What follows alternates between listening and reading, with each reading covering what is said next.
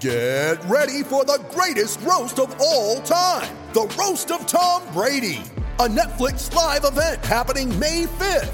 Hosted by Kevin Hart, the 7-time world champion gets his cleats held to the fire by famous friends and frenemies on an unforgettable night where everything is fair game. Tune in on May 5th at 5 p.m. Pacific time for the Roast of Tom Brady, live only on Netflix. You ready? Showtime. On May 3rd, summer starts with The Fall Guy. Let's do it later. Let's drink a spicy margarita. Make some bad decisions. Yes! Audiences are falling in love with the most entertaining film of the year. Fall Guy. Fall Guy? Fall guy. That's what the poster said. See Ryan Gosling and Emily Blunt in the movie critics say exists to make you happy. Trying to make it out? Nope. Because I don't either. It's not what I'm into right now. What are you into? Talking. Yeah. The Fall Guy. Only in theaters May 3rd. Rated PG-13. When you need mealtime inspiration, it's worth shopping Kroger, where you'll find over 30,000 mouth-watering choices that excite your inner foodie. And no matter what tasty choice you make, you'll enjoy our everyday low prices, plus extra ways to save, like digital coupons worth over $600 each week. You can also save up to $1 off per gallon at the pump with fuel points. More savings and more inspiring flavors make shopping Kroger worth it every time. Kroger, fresh for everyone. Fuel restrictions apply.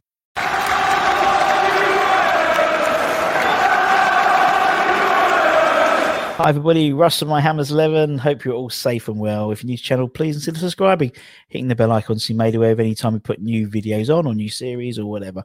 Make sure you hit that bell icon. Today's guest is another one from across the pond. We love our friends from across the pond. And it's Liam Bright. How are we, Liam? How are we today, man? Cheers, I'm doing well. Thanks for having me on. I appreciate it.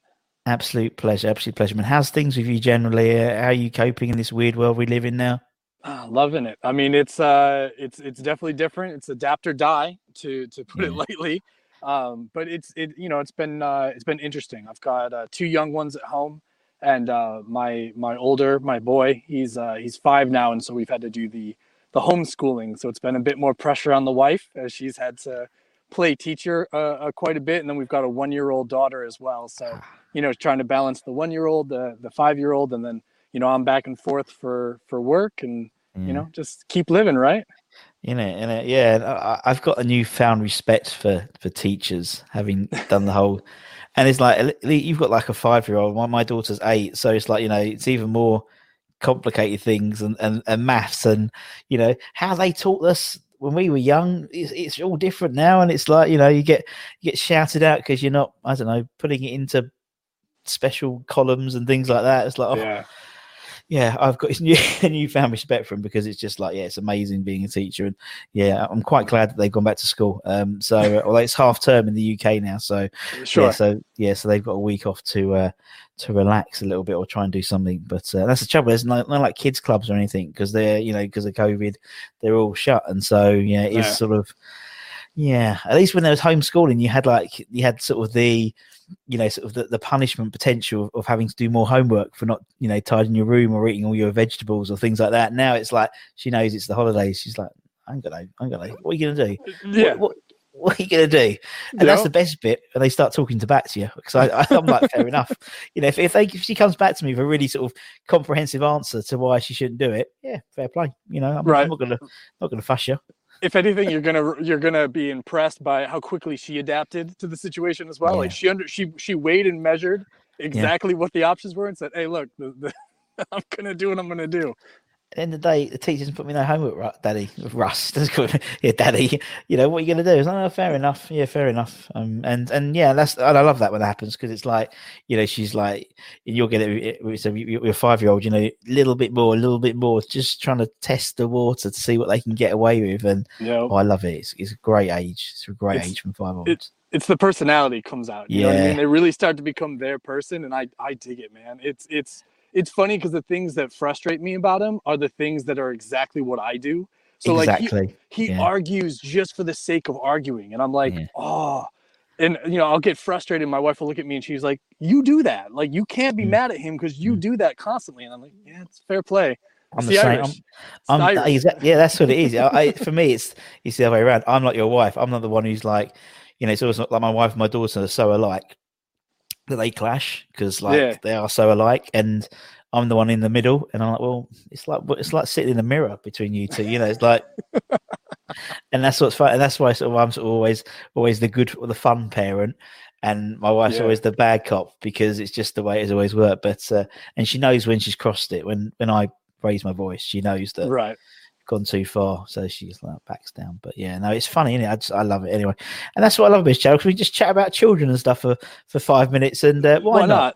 Why not? Right? It's all part of it, and you got to keep in consideration, right? Like we're raising that next generation of Hammers Very fans, true. like that Hammers family, that united, that support, and I think it's crucial, right? Like with my son when he was first born, right? So he was born Christmas Eve 2014.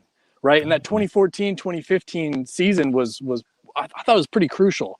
And I loved it because I used to, try to give the wife a break, and I would take him down and I would try to keep him asleep by singing Bubbles. Right. Like I'm standing there in the living room. The wife's upstairs, still in the loft, she's sleeping, and I'm singing in Bubbles. So he's been raised on this. Right. Like he's known this day one, minute one. So, he'll still pop up early. He might pass out a little bit if the game's not, kicking on quite enough for him to be excited. But, he'll wake up early, and out here on the west coast of California, it's 4 a.m. games. Yes. So it's hard for a young kid like that to still keep that interest. But if he sees me in claret and blue, he immediately runs to his room and he wants to throw on one of his kids. So, power to the kid. Like he's bought in hook, line, and sinker. I feel bad. I've set him up for a lifetime of disappointment. Same as my daughter. She was scarred after, I think, 3 days. Her due date was the playoff final in 2012, and so and I had a really good ticket, so I was there, obviously. And then she was born a few days later. It was, Liam, it was a really good ticket. It was like, I was front row, in the middle, like where Vazte scored. I was there, so it was good, and it was free as well because I was doing a bit of work for, I was walking the mascots around. And so, yes, my daughter was due. Yeah, but we know they never come on time. First ones, So I was allowed to go. And within 3 days, I had a picture of her in the playoff trophy. So, so she was very much scarred from an early life, unfortunately. But it's character building, I think, Liam. I think it's character building. They 100%. Can't have everything. They can't win every game. You can't get everything you want. So you must enjoy the times you do get when something comes your way. It's the sweet and the sour, right? You can't appreciate the sweet without that sour as well. Exactly. You can't do both. So, you can't. We all can't be Liverpool fans, can we? Thank God. Yeah, or Man United or Man City or Chelsea, where they win everything, or they win, every other couple of seasons. It's we got to distribute these sort of supporters out, and I think with West Ham, as I said, it's character building. It's it's like I was talking to a gentleman the other day, and his kid was like, I might go and support Liverpool. He was like young, and he was like, well, and he sort of convinced him to support West Ham, and he's glad he supports West Ham, obviously at the moment, because we're playing quite well at the moment. But sure. It's it is character building, and as you said, when we do get those, those peaks, those highs, which don't come along very often, but we do enjoy them a bit too much. Although we've always got that sort of pessimistic bit in the back of our head. So at the moment, so that we've done very well. We've 2 games, no goals conceded. We scored 7. Obviously, then we had the Tottenham game, then we had the Man City game. So we've done all right. And then obviously Antonio's out, so it's like might be out for the next game. We're like, well, that's it. That's our season gone.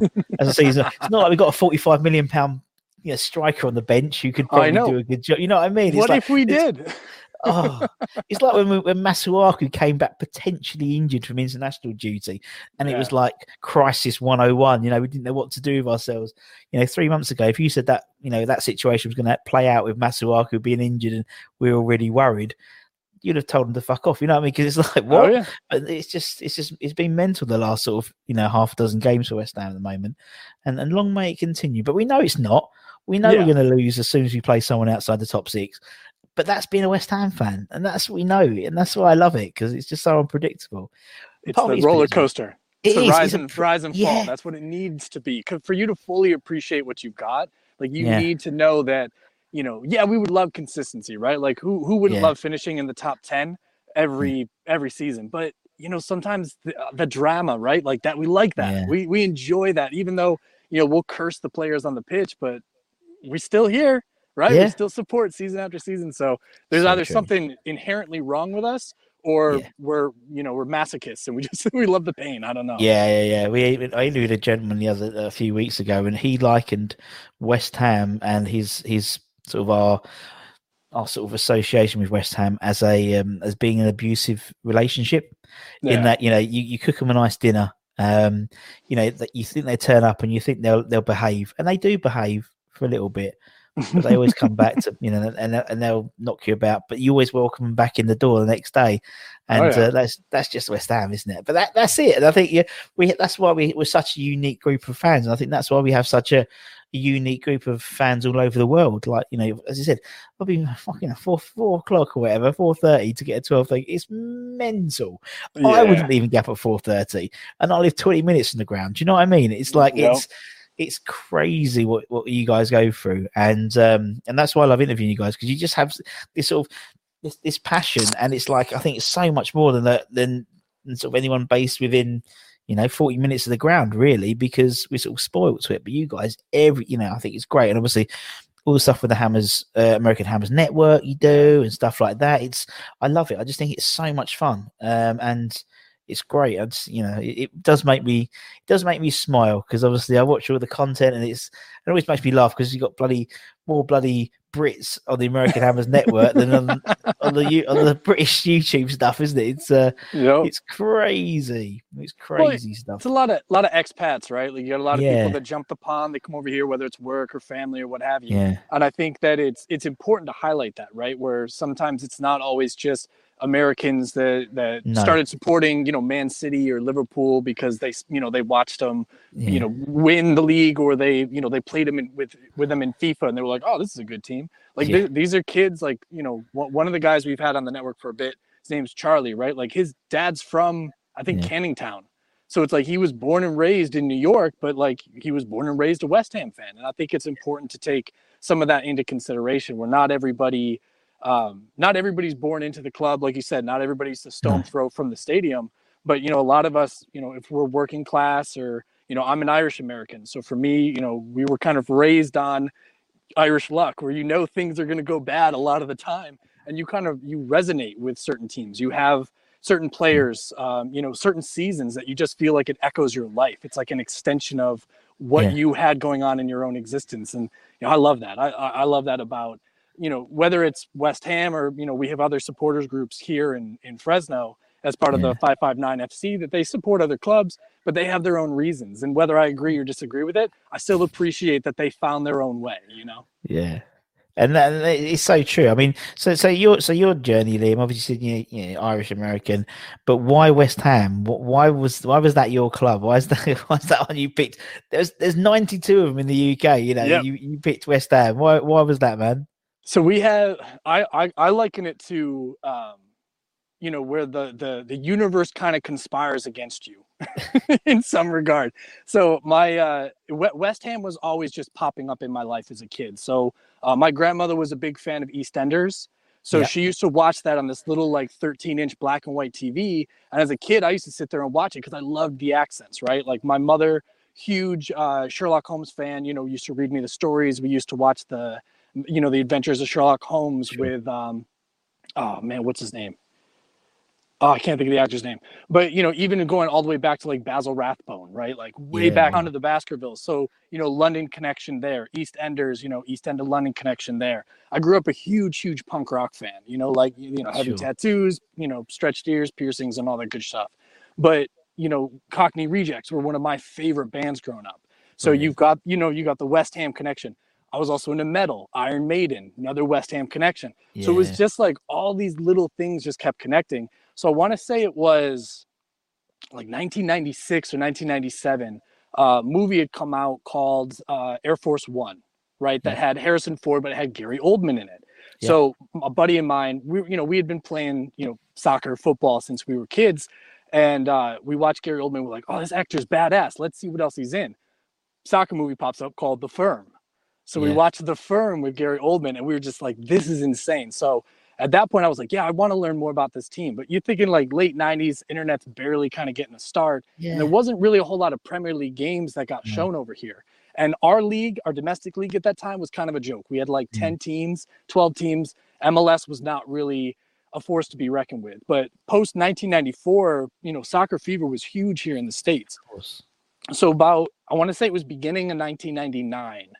I started being able to catch random like highlight clips. Like sometimes it was match of the day, sometimes it was just highlights. And I remember watching Paulo Di Canio just absolutely annihilate, the keeper, just blasting in a half volley. And I want to say it was early 99, maybe like February of 1999. Yeah. And I was like, yes, West Ham is my team. So anytime I could catch anything, whether it was looking up scores, trying to catch radio broadcasts, like ones that were getting rebroadcast online. And it was always, slow modem speed. So everything's, a couple minutes behind and whatnot. But I just became like voracious when it came to West Ham and trying to find everything that I could. After that, fast forward a couple of years, after I'm out of university and I'm doing bands and, we're on tours and whatnot, same things. Phones are getting better, smarter phones, you can watch interviews and read interviews and catch all these clips. So it just kind of continued to snowball from there. 2003 though, when we got relegated, it was real hard to get championship stuff. Of course, yeah. So 2003, 2004, once we got back up though, and then when we made the FA Cup run in 2006, like that's where it really started to pick up. We got a lot more content for West Ham here in the States. And then after 2006, like for 2007, 2008, after Sheringham left, like I want to say it started to quiet down a little bit then. Yeah. 2010, same thing. We started to pick back up once it was the GSB buyout and then relegation again, right? And then, 2011, 2012, we're down, jump right back up with Allardyce, and then it kind of continues from there. So I'd really say from like 2014 on, I mean, it was super easy to get any West Ham content, find games, all of that. But really that dark age between 99 to like probably about 2009, it was hit or miss. It was really hard to stay up to date on everything that was going on, but you suffer through it, you pick up what you can. And, I love it. Yeah. I credit just the universe for making me a West Ham fan and just, constantly keeping it in my peripheral. So. Well, that's the first time I think we've had Gary Oldman be a reason why you've become a West Ham fan. That's brilliant, man. That's so funny. And you're right. I don't think, obviously we've had obviously Jeff from the Cotley Rejects on the channel. Yeah. Hopefully getting Steve Harris soon. And so we had his nephew on, Joe Lazarus, who's a kick-ass drummer. He's brilliant.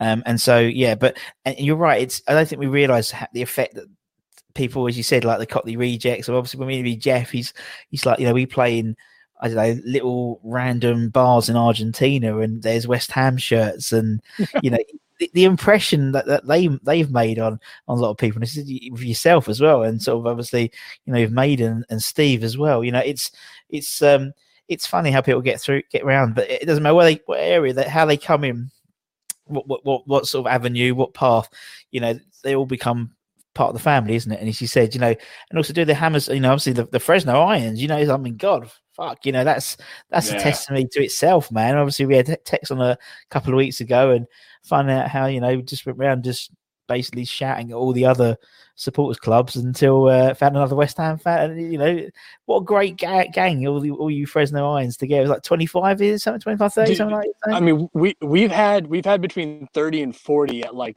at the apex, right? Like the highest level. And I got to give a shout. So, repping my Fresno Irons right now so everybody can see.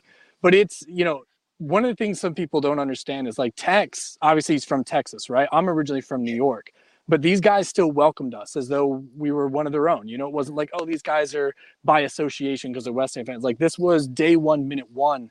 And I'll never forget the first time I went and met Tex. Like he had been messaging me on Twitter like, hey, you should come out.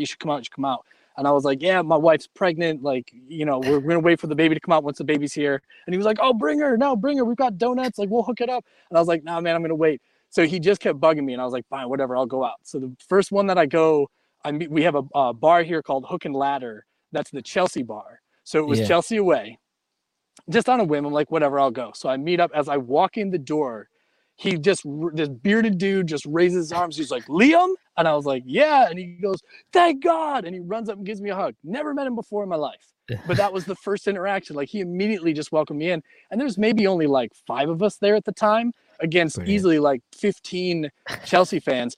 And within minutes, we're out singing them, out shouting them, climbing on the tables. The bartender is a West Ham supporter. She's wearing a West Ham kit. Like it's just, it's completely mental, but it's one of those things like out of a movie, right? You never expect this kind of support. You know, we had a couple other guys come in, but lo and behold, that's where we win 1-0 at Stamford Bridge. First time in 23 years? Like something like it was one of those moments that just you'll never forget. Like you'll absolutely never forget. And you know, I think had I been able to bring my son, but obviously it's a bar, so that, you know, they're not letting kids in under.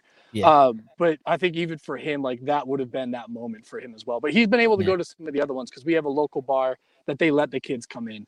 And so he's been there running through the bubbles, brings his own bubble wand and whatnot. And, you know, he has a blast. Like the wife, my daughter had already been to like 3 games by the time she was like not even 6 months. Like it's great. Like it's you can't put a price on that kind of stuff. I love it. It's so nice when because obviously all the stuff you do with the kids with the bubble machines and getting the colouring in and stuff like that. It's just amazing. Honestly, it's amazing because it seems such a nice like fam, and you know we say we're a family club and stuff like that, and that just epitomizes it, doesn't it? Really? And it's just. I love the fact you was playing Chelsea away, so you went to the Chelsea pub.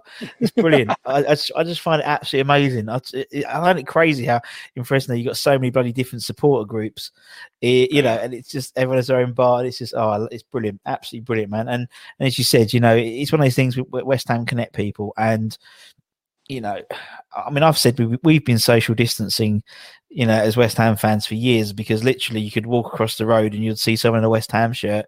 You don't have to shake their hand. You just go, Irons, right? And that's it. That's all you do. And that's all you do. Come on, Irons. You know, that's it. And you don't have to shake a hand. You don't have to go near them within 2 meters. You know, we've been very, you know, we're very conditioned to social distance for many years before COVID came out. So it's, I love it. Honestly, it's brilliant. So we're big Disney fans, my family. So it's only about 4-hour drive from Fresno down to LA, right? So we'll go in, you know, we'll go in the parks and, you know, whether I'm wearing a kit or, you know, I'm wearing the cap and somebody recognizes the pins, right? They, you know, I actually find that supporters of other clubs are actually more likely to come up and want to talk. Whereas you're right, with West Ham supporters, they'll just go, come on, you Irons, and we'll just keep walking. That's it. We don't stop, we don't talk. But like there was like a Man U kid comes running up to me and he's like wants to shoot the shit, and I'm, you know, I'll do it. Like you know, I'll talk to anybody. But I just always thought it was funny that like they almost want to gloat about what their club's doing, and like for us, we know, we all know what we're in. So it's interesting. I like that you guys are the same where you are. Yeah, we are. And when I go on vacation, see, I said vacation, not holiday. When I go on vacation, I always literally, my wife, she hates it because my suitcase is full of West Ham tops, you know, just different era. Because you put a West Ham top and you walk around the pool area or the bar, and as you said, you'll get, you know, I know Celtic fans or Liverpool fans, they'll just come up and just chat to you. The West Ham fans will nod to each other, and that's it. That's all you need to know. You know, it's like this weekend I've been in the UK. We quit glamping. You know, glamorous glamping. Glam camping. Yeah, so we went glamping for the first time ever, and the guy in the tent next to us, we started chatting to him. And I was like, where do you live? And we're probably, I mean, we're about from the glamping site. We were probably about 2.5 hours from. I live in Hornchurch, which is about 20 minutes away, 25 minutes away from the ground. Talking to the guy next tent. So we're chatting. Oh, you know, what do you do? So we had a West Ham top on, so he started chatting to me. Oh, you know, I said, where are you from? Turns out he's like literally like 2 minutes down the road from me, and so we were 2.5 hours. It happens all the time. We was in a cruise on the Mediterranean, and the guy next to us, he was the nephew of the kid in my daughter's class at school, and you know, all that type of stuff. But it was a West Ham shirt that they came over and started chatting to first, and that's why I love it. It's such a conversation starter. Sometimes it's an ender as well when they realise you actually are a genuine West Ham fan and stuff, and they'll try and sort of, you know, not talk to you too much. But no, I love it, man. It's absolutely brilliant. Right, yeah, I had we were. No, you're good. No, I was in Monterey Bay, and we're standing on the beach, just skipping rocks Yeah. into the water, and guy comes up to me, British accent, and he starts asking, he goes, "Pardon me, are you English?" And I was like, "No, I'm American." And he's like, "I was just wondering, why are you wearing West Ham?" And I kind of gave him the background story. And he goes, and I was like, "What about you?" And he goes, "No, I'm a Chelsea supporter." He was like, I moved from London, so I didn't have to see people in claret and blue." And I started laughing. So I was like, "I'm sorry, am I bringing back bad memories?" And he goes, "No." Yeah. He goes, he's like, "You're delightful." He was like, "But just different there." And I was like, I believe Yeah. it. But it's funny because you'll get people that'll ask those kind of questions. It's good yeah. times. Though. I love it. Yeah, it's good because it's unusual, isn't it? It's like, if I was walking down the road here and I saw someone in a Patriots top or whatever, it's not like not the dumb thing, but you don't see, different sport like American football sport, teams support here. It's like that, but that's all good. At least you start a conversation with someone, and all be a Chelsea fan. But yeah, okay, yeah, of course, right? With my luck, that's exactly through gritted teeth. Oh yes, I'm very well, thank you. Good luck to you. Have a good season. Yeah, hope you guys finish at 17th. See ya. Yeah, all the best. Good luck to you, Fat Frank. Hope you get sacked. Yeah, right. Right. Right. Let's go on and talk about your 11. So obviously, everyone we've had on the channel, fan, ex-player, whatever, I asked them to give their 11. So 11 and the criteria you can have is whatever you want, but the only rule is you have to be alive to have seen them play. That's the only rule. Otherwise, we'd all have the same 11 pretty much, because we'd all have, Bobby Moore and Billy Bonds and stuff. But I wasn't there to see them, so they're not in my 11. It's fair, it's just a generational thing. So we'll start off in goal, Liam. So who's in goal for the Bright 11?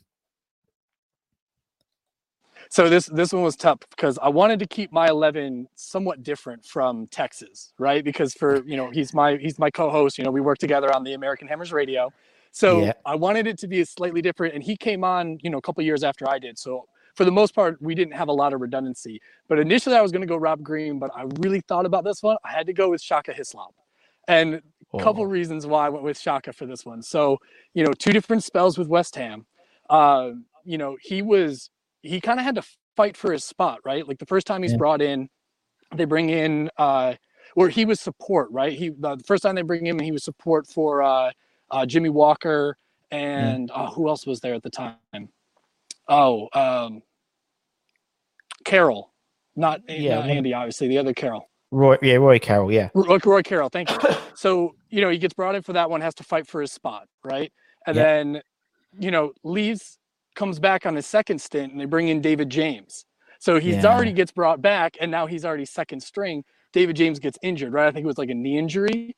And Shaka's the point man, and, you keep in mind, I think some people forget that, sure, he had some howlers. He struggled a little bit that second term, but he featured in that entire FA Cup run. So I think that was massive on his part. And he did get Hammer of the Year his first season with the club.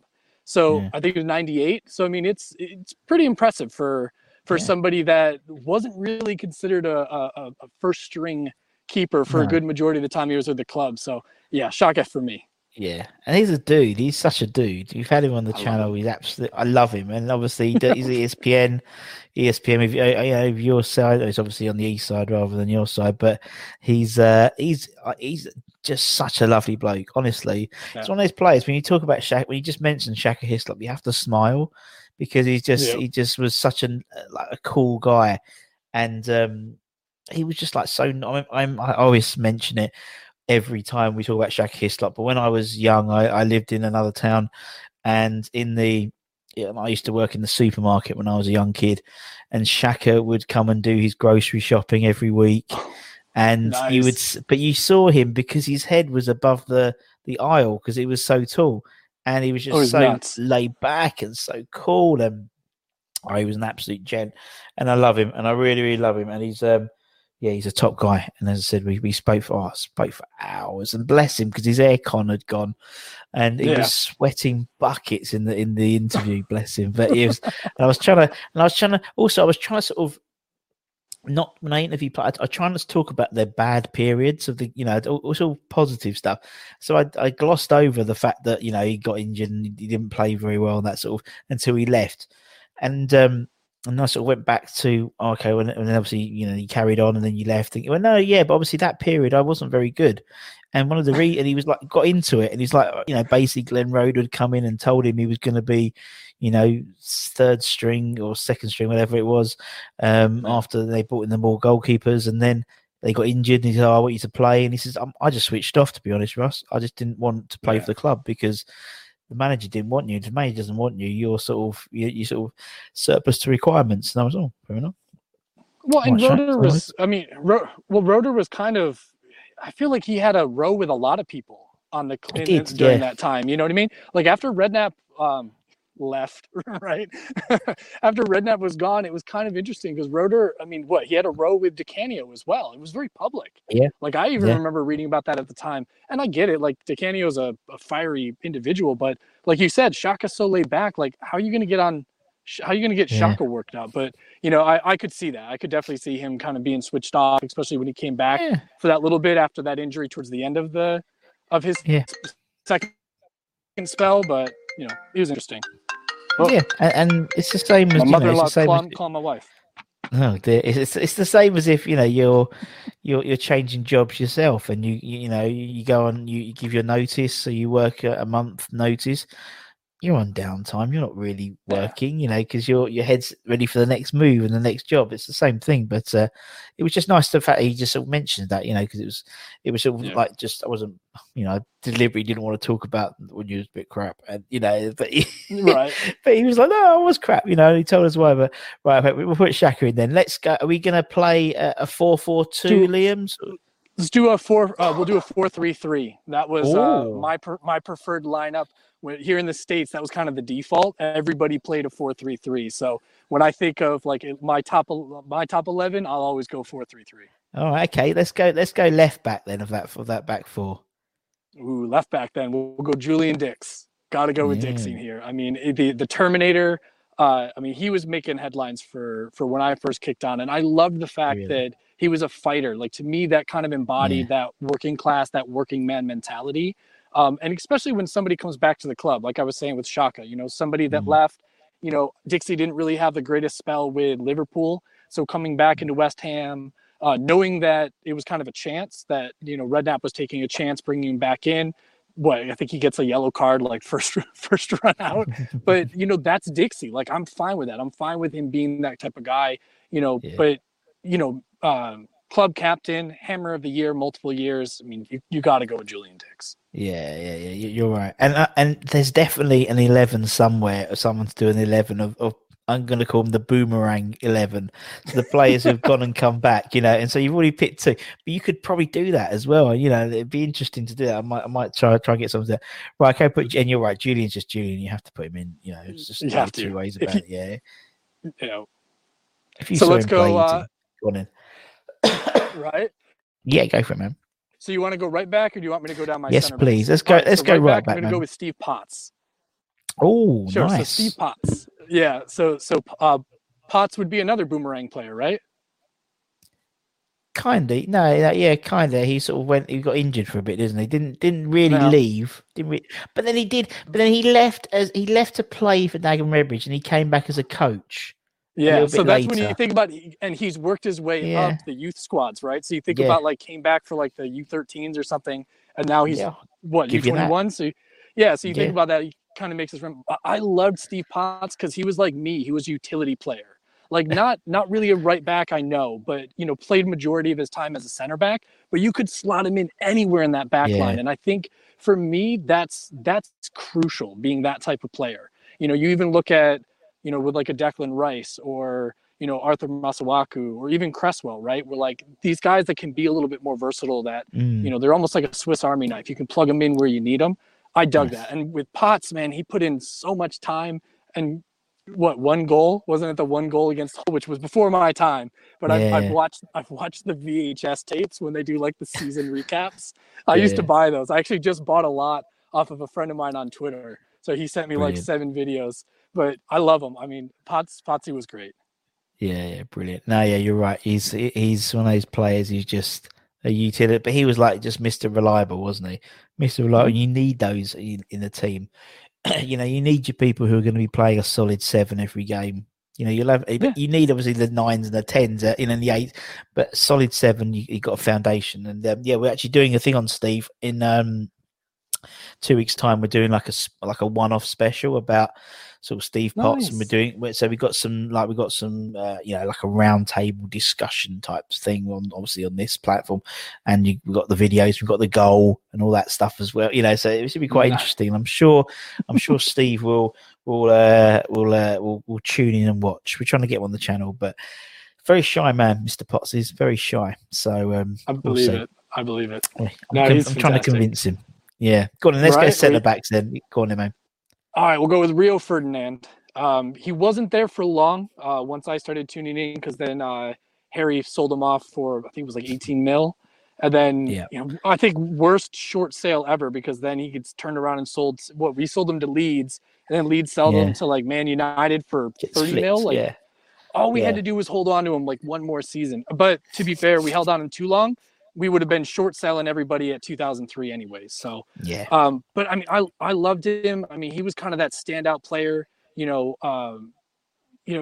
kind of embodied that, fight till you die type mentality. And I love that in a player. I love that guy. I think he was top of his game, but I don't need a guy to always be at the top, just as long as he fights, just as long as he battles for every ball. And, Rio was that dude. I think Rio, I think for a lot of people would still be that guy where, had we had the opportunity to bring him back, we would have. We absolutely would have.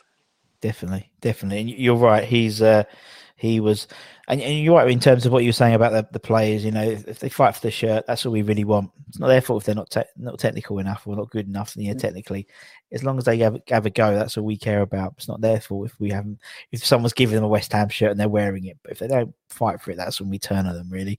Yes, Mr. Ferdinand. Okay, we'll put Rio in. Who's he going to partner then, Liam, in that centre back position? So this was a duplicate from Texas. I had to go with Winnie Reed, man. I had to go with Winston. He, same thing. Well, not really the same thing as Rio, because I think Rio was more naturally gifted than Winston, but Winston would fight for the shirt, right? So, same type of mentality. Just the last goal at the Boleyn, you never take that away from Winston. He's over here in MLS right now, but he's that guy that, when he would score, when he would get up above the rest and put the ball in the back of the net, like, you could tell it just meant the world to him. He's that guy that I do kind of hope eventually we do recall him from loan, and he gets to just, play the last couple of games. Like, I don't want to see him go out the way Ginge did. I want to see him be able to go out on top with the club. Like, I think we owe him that. 10 years in, I think we owe that to Winnie. Definitely. And he's playing, he's playing all right out there in Kansas, isn't he? He scored the other day, and he's been playing, half dozen, 7-8 games now. So who knows? And I still think that's why we got Craig Dawson on loan rather than bought him, because I still think he's going to be back in January. So we shall see. But yes, no, we're region. Yeah. I just think, you're right. He deserves a couple of run outs, and then maybe his testimonial as well, because 10 years at a club, albeit he was injured for quite a large period of it, but still, it doesn't matter. He's been a very important player for us historically, as you said, with that goal, and scoring against Millwall. He's basically done. I think he scored against Tottenham as well. He's done the Holy Trinity, really. He scored the last goal at the Boleyn. He scored against Millwall, and he scored against Spurs. So that's sort of like cemented you as a legend nowadays at West Ham. So right, let's move into the midfield.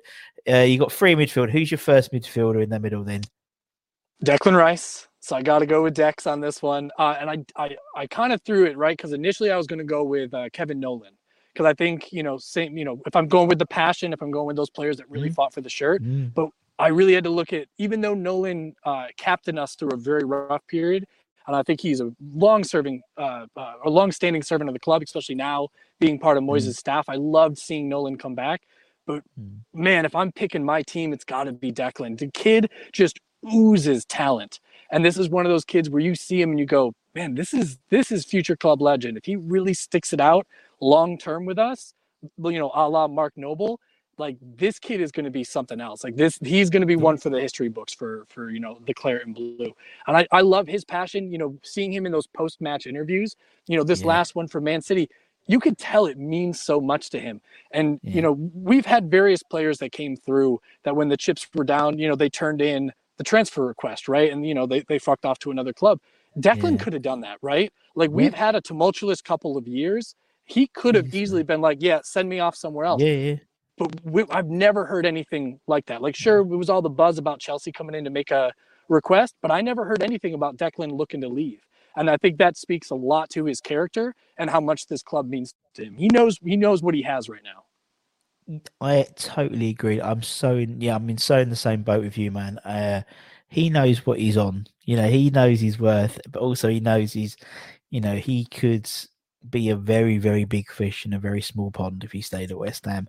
And if reports are led to believe, he could be doubling his money in the next couple of weeks.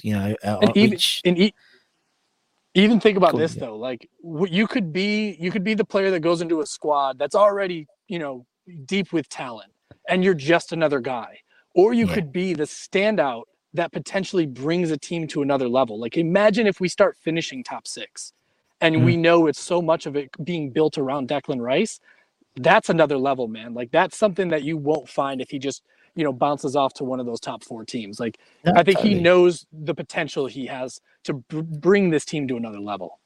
Yeah, totally. And and I don't think there's any small part shouldn't be reflected on Mark Noble, because actually he knows. I mean, Mark Noble's been there ever since he's been there. Since he was 14. Although I saw something today, they had like, I think Baz put it on Twitter. It was like the West Ham. No, it wasn't. It was like the most the players who have been at the club the longest in the world. And it's him and Messi, Noble and Messi, the top 2. That was brilliant. 2, yep. Yeah, awesome. Literally today, wasn't it? It was identical in terms. I think they are identical in terms of how long they. But he's not stupid, Declan. He knows, like I said before, if Mark plays a 6, we mark him down a 7, just because he's Mark Noble, and he knows the effect that he has in the club. And I have this sort of utopian idea that he'll see this as he can be not Mark Noble Mark II, but he can be the next Declan Rice, who's going to be the club captain, the legend. He's already played 100 Premier League games with us already, which is mental for someone so young. It's like, also like when Mark's not, playing, there's no question that Declan's going to be captain. You know what I mean? Yeah. For someone so young to be that so obvious to be a captain selected for, a club, you've got people like Fabianski, who's internet, you got these Bonner, you've got, all these players who have played so many more games, and, no, it's Declan Rice. And they, and I know what you mean by the sort of the pre-match, the post-match interviews, because they're so genuine at the moment, because he's still so young and he's still so enthusiastic. There's so much more fun than a sort of a seasoned professional. So if you watch like him doing an interview compared to someone like, I don't know, like Jordan Henderson or Kevin De Bruyne or someone like that, they're so monotonous. They're so party line, where Deck is, if we've won, he's up. If we've lost, he's down. It's not like, it's a game of 2 halves. He's a genuine fan of the team. He likes playing and he likes winning. Why not? Should be excited and stuff. And I just think it's brilliant that it's just nice to see. It's just different. You know what I mean? It's just different in terms of his interviews and stuff. And I think it's great. And I still can't think of anyone who plays his position better than him in the world. Can't. Yeah. Agreed. I think 110% he is top class, especially for his age, how many games he's played, the consistency of his level. You can't argue with that. And anybody that does, they're just trying to be contentious. Of course. And he's kicked on. He's definitely kicked on this year as well, with him and Souček in the middle. He has more license to do the stuff forward, and so does Souček. And, he's not. I always felt with Deck, like particularly the beginning of last season, he was covering Mark Noble as well. And Mark was, and no disrespect to Mark, but that's what I felt he was playing. And now with Souček, he's got a genuine, partner in midfield who works the same level of him, who comes forward, and obviously they do. And Souček's been able to come forward and get the goals, and Deck's shooting more and bring the ball forward, and it's just exciting. And it's really, really exciting at the moment. And you said you're right. If you build a team around him, he's the integral part. He's the cog in the middle. Why the only thing he has to go he'd leave is to win trophies, and who knows, we could easily win trophies. He's already in the England squad. He's always going to get, hopefully, going to get 120k or whatever. He's a month, a week, right? A month, whatever, a week, quarter of $500,000 a month, more like, there's a, it's at this point. Yeah, so I can't see any reason to leave. You know what I mean? Yeah. Don't go. Yeah. We won't be going to at least January. So we've got for a couple of months at least, and then we'll see what happens. But I was hoping. Then it all starts again, doesn't it? So yeah, can have a breather. Every transfer window, we're going to be biting our nails every transfer window. Yeah, but again, it's drama, isn't it? It's drama. Yeah. If we're in the transfer window when we didn't sign anyone, no one left, no stories, we'd be in uproar. Because there's nothing going on, there's no drama going on, and so that's why we're funny West Ham fans, right? Okay, we'll put Deck in. Who's the next person in the midfield? Then for you, Liam, the one we were just talking about, Mr. West Ham himself, Mark Noble. So, and it's tough, right? Because I think sometimes when we think about the 11, we're like, oh well, if they're playing right now, and I get it, Mark's not really featuring. No, he's definitely the off the bench. Not even a super sub. He's more of a closer. Like you'll help put him in to help close out the match. But you think about Mark Noble prime, right? From a couple of years ago, I spoke earlier on the show about that 2014-2015 season, that Mark Noble, right? Like you pair him with a current Declan Rice, that's unstoppable. I think with Thomas Souček, like he's able to get forward. He obviously has that height advantage, but Mark could really just stick in, right? Get a foot in, tuck in, low center of gravity, just buck somebody off the ball. And he had fight or has fight the way that Julian Dix does. Like he's that guy that is just unafraid to go toe to toe. Tex always talks about one of the moments that solidified being a West Ham fan was West Ham's playing Chelsea. Drogba scores and he goes up in front of the West Ham faithful and he's like doing the irons thing to mock him. And like Mark Noble gets in his face and shoves him. It's like he's ready to deck him out. And immediately right there, Tex was like, that's my boy. That's Mark Noble. Yeah. And, we had seen that. I remember him coming on. The first kit he wore was 24. When I first started playing school ball, the first kit I had was 24. So I already felt like connection to Mark Noble before I really knew what he was going to be. And just to see him progress the way that he has and just really, slip into that role of, just that West Ham incarnate. You gotta give it to Mark Noble, and he's been through the ups and downs, stays faithful. I actually got into it a bit the other day with somebody on Twitter because they were bad mouthing Mark, saying the only reason he stayed at the club for as long as he did was because nobody else wanted him. And I was like, why should it matter? And why would you ever say that to a player like Mark Noble? Like if you're West Ham faithful, you would never mouth off, especially not to his face because he'd rip your head off. So, I had to go to bat for my boy. So plus it's Twitter. Everybody likes to get into it a little bit. That's half the fun of Twitter though, isn't it? He's the Yankee bit.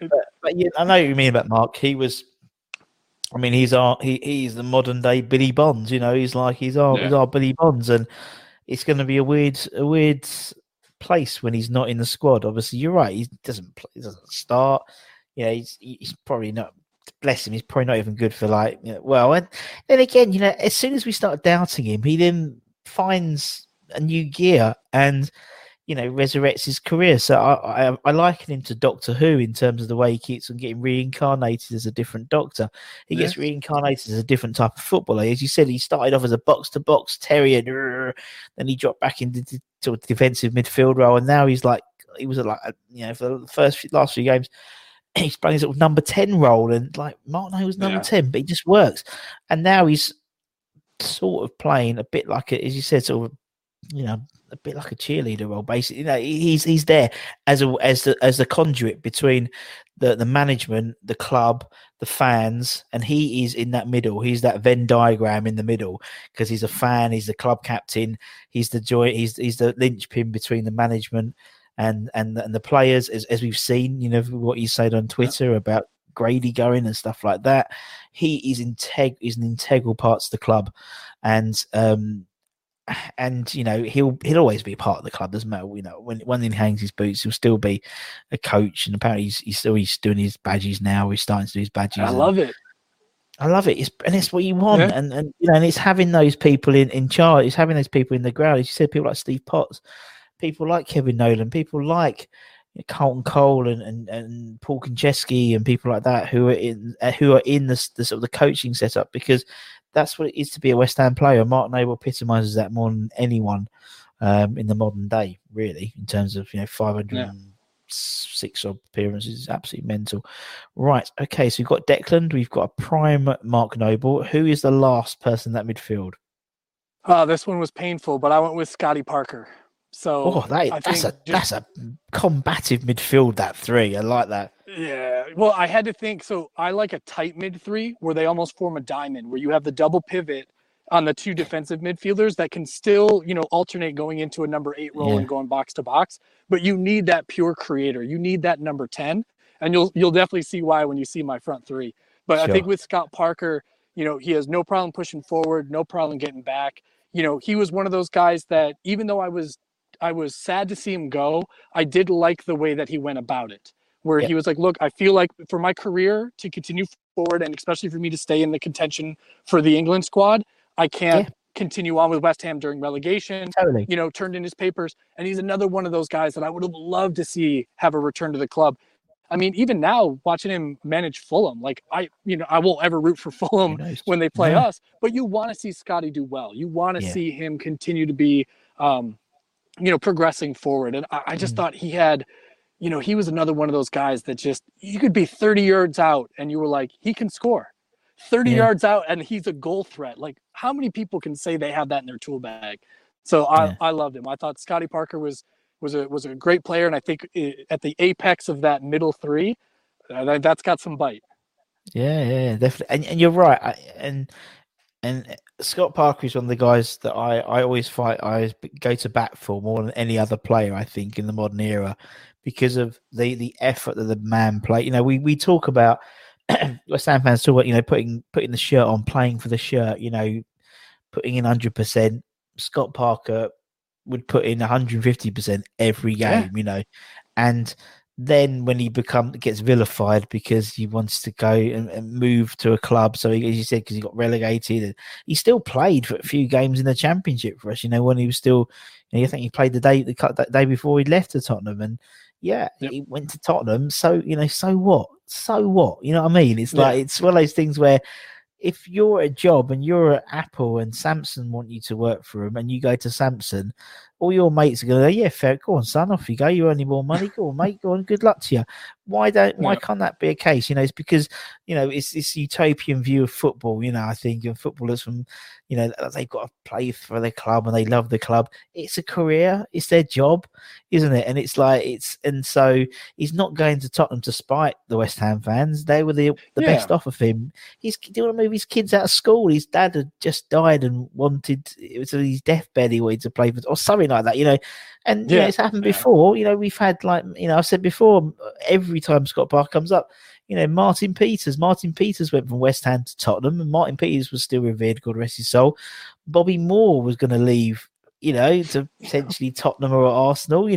Hello, there's a stand named after the man, you know what I mean? But Scott Parker, who won Hammer of the Year 3 times in a row, gets vilified. And I mean, with Declan Rice, we literally were opening the door. All the fans have been opening the door all summer for Declan to go. You can go, Declan. Good luck to you. Good luck to you. But why not Scott Parker? That's the thing. This winds me up so much about that. Why not Scott Parker? He needs to be addressed as a proper West Ham legend. Not legend, because I think legend gets banded around too many times. But a West Ham great in terms of the modern era, because you look at how many people have won Hammer of the Year, but how many people have won it multiple times and won it multiple times in a year. He was, obviously famously Tottenham the other day, when we came back from 3-0. The last time we did that, West Brom, when we were 3-0 at half time and Scott Parker gave the team talk, he wasn't even the captain. He wasn't the captain all that season. Matty Upson was the captain that season, but every newspaper said Scott Parker. Anyway, I'm going to get off my Scott Parker soap. But it's so true, right? And I think that that's what we needed, right? And that's what was the founding thought while building this team, was those guys that they would stick in the muck, and that the halftime speech, dude, that was the first thing that came to my mind. Yeah, exactly. Right. Okay. Calm down, Russ. Calm down. What's it going to be like when he comes and becomes our manager in about 3 or 4 years' time? Because it's going to happen, isn't it? It's I can't wait. I'm gonna have to get. It'll be him. It'll be him and Mark Noble. Will be good. Yes, I like that. That'd be good. And someone else will probably retire or want to join the club. We'll get Julian back. Hey, no, keep Stuart Pearce. Bring back Julian Dix. Keep Kevin Nolan. I'm good. That's a coaching staff to be reckoned with. God, that is a coaching staff. You do not want to be 3-0 down at half time. Could you? I mean, the ones now is fucking scary. With Moyes with his Scottish accent, Alan Irvine as well. They're no slouches. Jesus. Right, let's go for your front three. Who's your first of your front three then, Liam? So I'm going to go with right wing. I'm going to put Trevor Sinclair. Yes. I think for him, very versatile. The fact that he could play both sides, and I like that because when you have a fluid midfield, I think it's really important to have somebody that can drift. We see it right now with Bowen, right, where Bowen can kind of drift out to that left side when needed. And I love that Trevor Sinclair had that. And I think when you think about that last season before we get relegated, right, the 2003 season, he goes out for like 4 months. And we had a huge dip in form. So you can really see that somebody that maybe didn't get the same amount of praise as some of the other players on the pitch at the time, you could see how integral he was to the success of the team. Because sometimes it's not that one person carries the team on their back, but you see that the formation falls apart because you rely on everybody to play their role. And I think Trevor did that. And even now you see him tweeting, right? Every time we've had a lot of success so far this season. And you see him just, he's jumping for joy to see West Ham do well. And I think for somebody that, he's out of their clubs and he still tweets about and talks about when he's on the talk shows and whatnot, he still talks about his other clubs, but I really feel like he's got a soft spot in his heart for West Ham.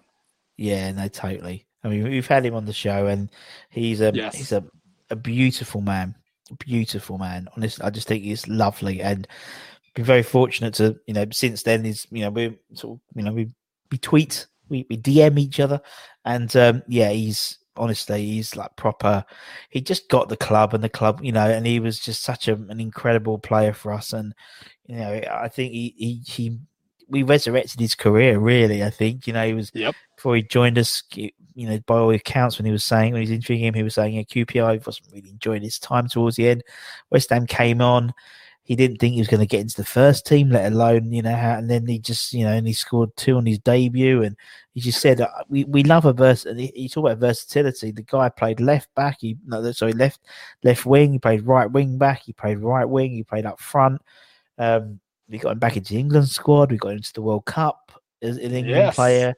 And, no, I love him. I think he's a beautiful man. And because you said Trevor Sinclair, we'll get a retweet from him. So there we go. So, it's all about that engagement, that tweet engagement. So there we go. God bless Trevor Sinclair. Right. Okay. Who's your next? Who's going to be next in this front three then, Liam? So I'm actually going to go left wing this time. I'm going to go with the one, the only Joe Cole. So I think with Joe, right? Hammer of the year, club captain. I think he was one of those guys where he had so much talent, right? Coming up through before getting into the adult squad, the full squad, first team. I think it was incredibly important for him to make that debut, to really that hard work could pay off.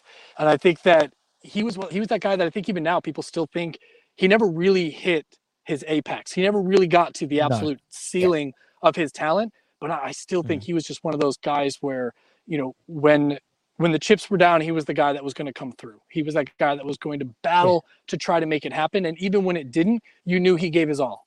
And I love Joe Cole. And, even now, or when Pellegrini was getting sacked, we were all looking at Joe Cole like, hey, you want to come back? I would have been fine seeing him on the touchline. I mean, he's like another Mark Noble for me. He's another one of those guys that he was claret and blue through and through. Exactly. He's an incredible pundit, incredible analyst. Everyone sort of says how intelligent a player he was in terms of, his football, but he does know his football. He's a brilliant panelist. And, I'd love, obviously he's not at Chelsea now. He's doing this sort of year around. I think he's sort of going to different clubs and learning and, sort of seeing how other different coaching staff do things. And who knows? Who knows? You know, it could be a hell of a sort of management team next. You know, with Scott Parker and Joe Cole and Mark Noble and God, you know, they would already get all the fans on board already, wouldn't they? With an appointment like that, you know what I mean? It's like might as well throw Rio in as a defensive coach, you know. And so that's why what not? I'm saying. Oh, yeah, you just might get the as boys. well. It's the Blues Brothers of West Ham. You know, they're going to get the band back together again. But yeah, no. And Joe was just. I mean, you know, I agree. You know, he never really sort of hit the upper echelons of what we thought he could do. I think it was more of a function of playing at certain teams and managers sort of putting a square peg into a round hole, you know, so to speak. And he was very much, there was no hole for Joe Cole. There was no piece. He was just Joe Cole. And he would have just been better if you just let him play. Just let him be Joe Cole. And don't put him on the left. Don't put him on the right. Just let him just do what he wants. But nowadays, you don't have that free role in the game anymore now. So everything's so decompartmentalized into positions that I don't think a player like Joe Cole would have thrived ever again, because you wouldn't have had a place for him in the team. And he'd end up being put somewhere which wouldn't suit him. And, you know, Paul always felt really sorry for him, because, like, we knew about him since he was, like, 12. You know what I mean? It's like, talk about pressure, you know, poor bugger. Yeah. And so, I mean, even when he signed his pro forms, you know, that was on the pitch. You know, it was 16 on the pitch. You know, it was against Chelsea. Ironically, I've got really bad hiccups now. And so I feel really sorry for the man, because he never really had a chance to grow. You know, the level of expectation was so high for him already. So, but you know, he still had a great career and another boomerang player, because he obviously came back. So, another boomerang player. Right. Who is the last piece of the Liam pie? Who's going to spearhead this attack and get all the goals? This is my first favorite player, man, Paulo Di Canio. This is the, you know, he was an absolute baller, hammer of the year, had that fiery Italian attitude that I think just played well off of, like, the West Ham mentality. And I think one of the things I really appreciated about Paulo was, you know, other clubs would look like they were coming calling, and he would flat out say, like, no, I owe West Ham for giving me a lifeline. Like, my career was pretty much, he was coming off it was like multiple bans. He was banned for 11 matches or something. Dead, you know, career potentially dead in the water. Harry Redknapp, knowing that he's taking a chance on bringing this guy in, brings him in and just completely rewards them for their faith in what he did. You know, still talks about the club as though, you know, he was there for far longer than he was. I mean, it was only a handful of years before, you know, he ended up having to go with most of the people I put on this team, to be honest with you. 2003 was not a good year for us. But, you know, I love that he still has that passion. I mean, you saw him, you know, when what was it? Mark Noble's testimonial, right? Yeah. You could still see that he loves doing what he does. Like, he loves being on the pitch. And for me, he's another one that, you know, you want to put him on the touchline. We will never have a player that gives less than 110%. No, that's true. Every single match, because they will fear going in at halftime if we're down. Yeah. So, yeah, he'd probably ruffle a few feathers with Paolo if he was on the touchline. There wouldn't be probably wouldn't be a lot of players left. They'd all put transfer requests in, because he has such this high expectation level, and if no one reached it, he'd bloody tell them. So, yeah, not a bad thing. But an absolute nutter of a player as well. But again, just a showman. You know, he was like an entertainer, and you'd pay your entrance fee just to watch him.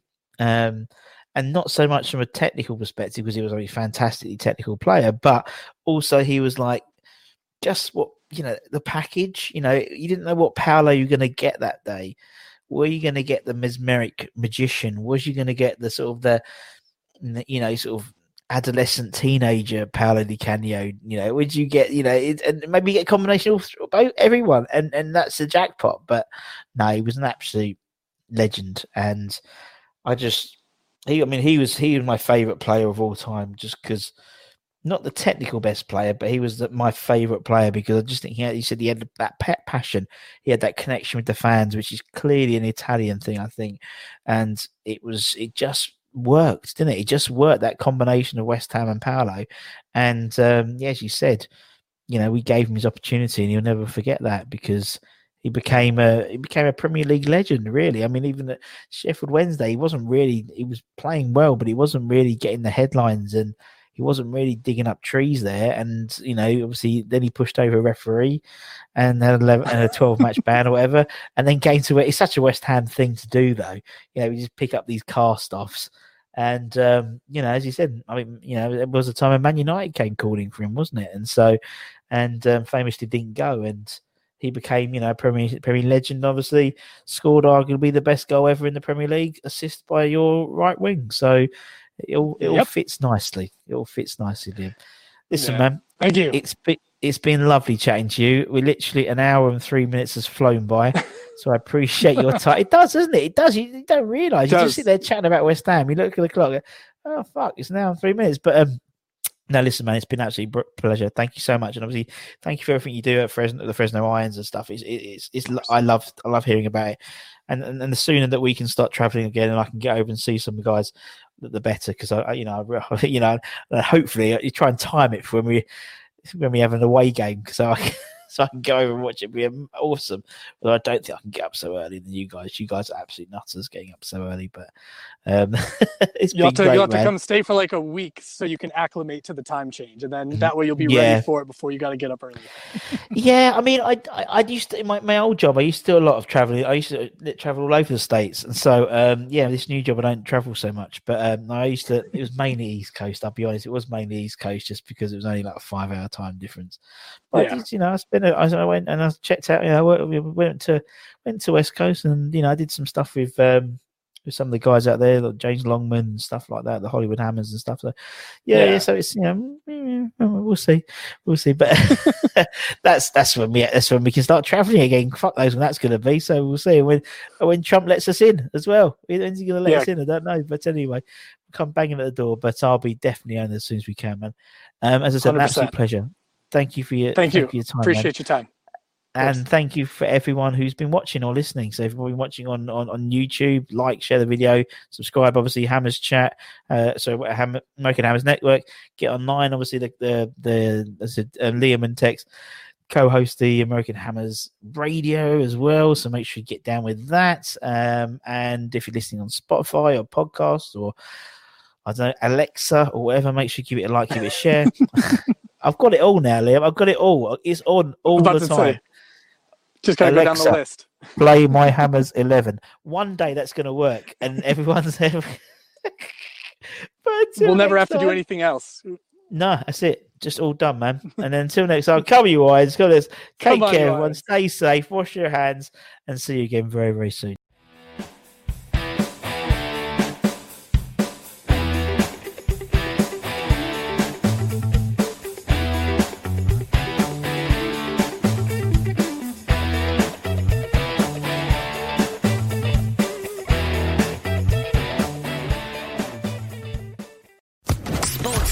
Podcast Network. It is Ryan here, and I have a question for you. What do you do when you win?